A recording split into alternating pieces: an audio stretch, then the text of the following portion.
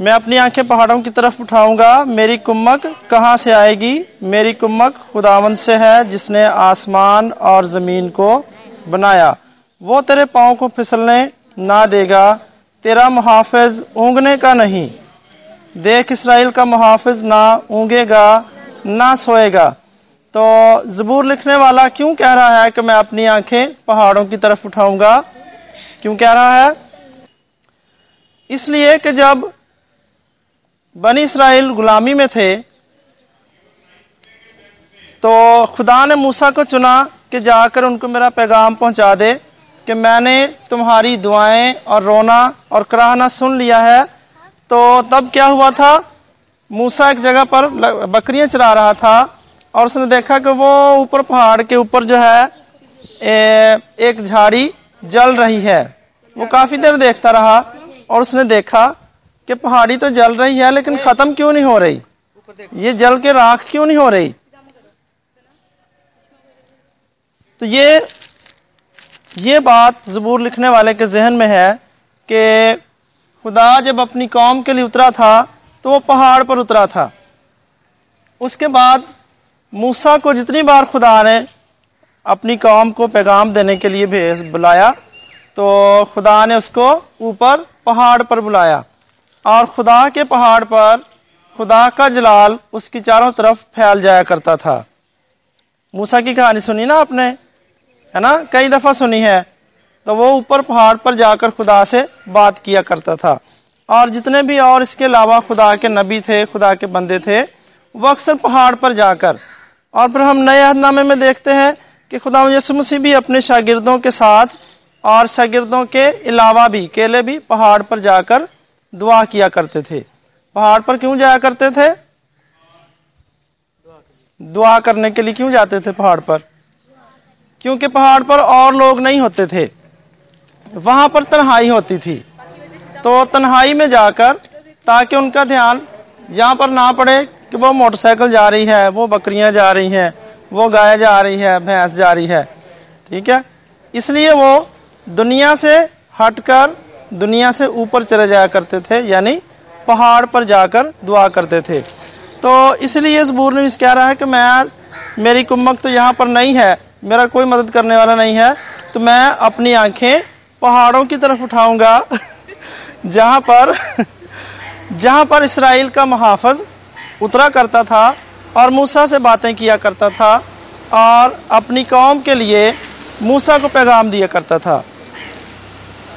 तो आज जो हमने आयतें सीखी हैं, यहाँ पर वो कह रहा है कि जो इस्राएल का मुहाफ़िज़ है वो इतना ताकतवर है, वो कादिर मुतलिक है, उसका इख्तियार आसमान और ज़मीन पर और इसकी सारी चीज़ों पर है।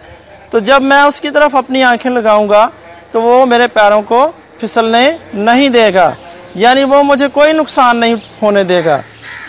अगर मुझे किसी बात का नहीं भी पता कि क्या मैं ये गलत कर रहा हूँ तो भी वो मुझे गलत नहीं करने देगा, क्योंकि जो इस्राएल का मुहाफ़िज़ है, जो हमारा खुदा है, वो कभी सोता नहीं है, ना वो कभी आराम करता है, बल्कि हर वक्त वो जागता है, हर वक्त वो जागता है और हर एक का ख्याल रखता है, हर एक पर उसकी नज़र रहती है। बल्कि खुदा का कलाम बयान करता है कि उसकी आंखें ज़मीन पर फिरती हैं, उसकी आंखें ज़मीन पर फिरती हैं और नेकों की और बदों की निगहबानी करती हैं। निगहबानी का मतलब हिफाजत करना, नेकों की भी हिफाजत और बदों की भी हिफाजत। तो ऊँघने का मतलब है सो जाना। हाँ जी, हंगड़ाहट लेने, हंगड़ाहटा तो पता है। हाँ जी, ऊँघने का मतलब है सोने से पहले की एक हालत होती है, जब बैठे बैठे आपको ना थोड़े से वो झटके से लगने शुरू हो जाते हैं नींद वाले, उसे कहते हैं ऊँघना। यानी आप सोना नहीं चाह रहे लेकिन ज़बरदस्ती आपको नींद आ रही है, आप कोशिश कर रहे हैं आप जागते रहें लेकिन आपको नींद के हलारे आ रहे हैं, इसे कहते हैं ऊँघना। कभी कभी बहुत सारे लोग चर्च में भी बैठे हुए सो जाते हैं, ठीक है, वो सोना नहीं होता, वो होता है ऊँघना। यानी किसी भी काम के दौरान थोड़ा सा आराम कर लेना, इसे कहते हैं ऊँघना। और इसराइल का जो मुहाफिज है वो तो ऊँघता भी नहीं है, वो ज़रा सा भी आराम नहीं करता, बल्कि वो अपने लोगों की हर वक्त हर घड़ी सोते में जागते में, चाहे वो चल फिर रहे हैं, चाहे वो कोई काम कर रहे हैं नहीं कर रहे हैं, हर वक्त खुदा उनकी निगहबानी करता है, हिफाजत करता है। हाँ जी, दाऊद कह रहा है कि वो तेरे पाँव को फिसलने ना देगा, तेरा मुहाफिज ऊँघने का नहीं। देख, इसराइल का मुहाफिज ना ऊँघेगा ना सोएगा। देखिए यहाँ पर साफ साफ उसने लिख दिया है, ना वो ऊँघेगा ना सोएगा। देखिए ऊँघना और सोना दो अलग अलग बातें हो गई, लेकिन आसान लफ्जों में हम इसे सोना ही कह सकते हैं। सोना होता है बिस्तर पर लेटकर सो जाना, और ऊँघना होता है कहीं भी बैठे बैठे सो जाना। चलिए फिर से सुने। मैं अपनी आंखें पहाड़ों की तरफ उठाऊंगा, मेरी कुम्मक कहाँ से आएगी? मेरी कुम्मक खुदावंद से है, जिसने आसमान और जमीन को बनाया। वो तेरे पाँव को फिसलने ना देगा, तेरा मुहाफिज ऊँघने का नहीं। देख, इसराइल का मुहाफिज ना ऊँघेगा ना सोएगा। अच्छा, ये आयतें आपने एक बार फिर पढ़ ली हैं और सुन भी ली हैं। तो यहाँ पर बहुत सारी बातों का पहले जिक्र कर दिया गया है। पिछली दफ़ा सर ने भी आपको समझा दिया होगा आसान लफ्ज़ों में, और मैंने भी कोशिश की है कि आसान लफ्ज़ों में आपको समझ आ जाए। तो यहाँ पर ये लिखने वाला इसराइल का जिक्र कर रहा है। इसराइल कौन है? हाँ जी, कौन है इसराइल? खुदा तो नहीं है। ध्यान से सुनेंगे तो समझ आएगी आपको। इसराइल है एक कौम। इसराइल क्या है? एक कौम है। कौन सी कौम? वो कौम जो खुदा ने अपने एक बड़े ही खास बंदे के साथ वादा किया था कि मैं तेरी नस्ल को एक बड़ी कौम बनाऊंगा। ये वो कौम है। वो बंदा था कौन? शाबाश शाबाश, इब्राहिम। खुदा का बंदा था इब्राहिम।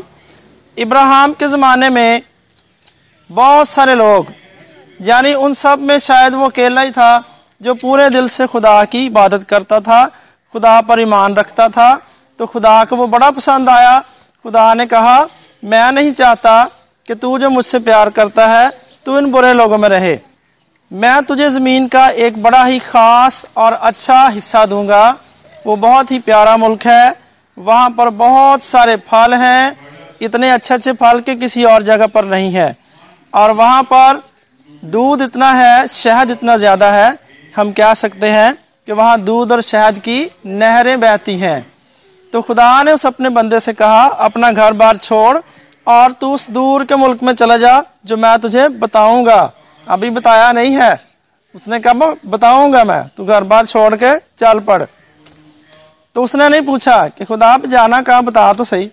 वो फौरन चल पड़ा। इतना खुदा का फर्माबरदार था। तो खुदा ने उसकी फर्माबरदारी देखते हुए कहा कि मैं तुझसे एक कौम पैदा करूंगा और तेरी नस्ल जो है आसमान पर सितारों की मानंद होगी और जमीन पर रेत के जर्रों की मानंद, इतनी ज्यादा कि उनको गिना नहीं जा सकता। ये है वो बनी इसराइल। ये इसराइली कौम है जिसके बारे में ज़बूर लिखने वाला कह रहा है कि देख तेरा मुहाफिज खुदा है। देख तेरा मुहाफिज खुदा है, ना वो ऊँघेगा ना वो सोएगा। ना वो ऊँघेगा ना वो सोएगा। वो तेरे पैरों को फिसलने नहीं देगा। जो काम ठीक करना रवा है वही वो काम करेगा। और आज तक देख लें कितने हजारों साल गुजर गए हजरत इब्राहिम को गए हुए, लेकिन आज तक पूरी दुनिया में बहुत सारी बड़ी बड़ी इजादें जो हैं, बहुत सारी हैरानकुन चीज़ें जो बनाई हैं वो इसराइल के मुल्क से बनी हैं। सुनिए, बनी इसराइल कौम ने खुदा की मदद से, खुदा की दी हुई अकल से ऐसे ऐसे काम कर दिए हैं कि जिनको सुनकर यकीन करना बड़ा मुश्किल हो जाता है। मोबाइल फ़ोन जो हमारे सबके पास है घरों में, वो भी इसराइल में ईजाद हुआ था, वो इसराइलियों ने बनाया था। और बनी इसराइल के पास एक ऐसा तरीका है साफ पानी बनाने का।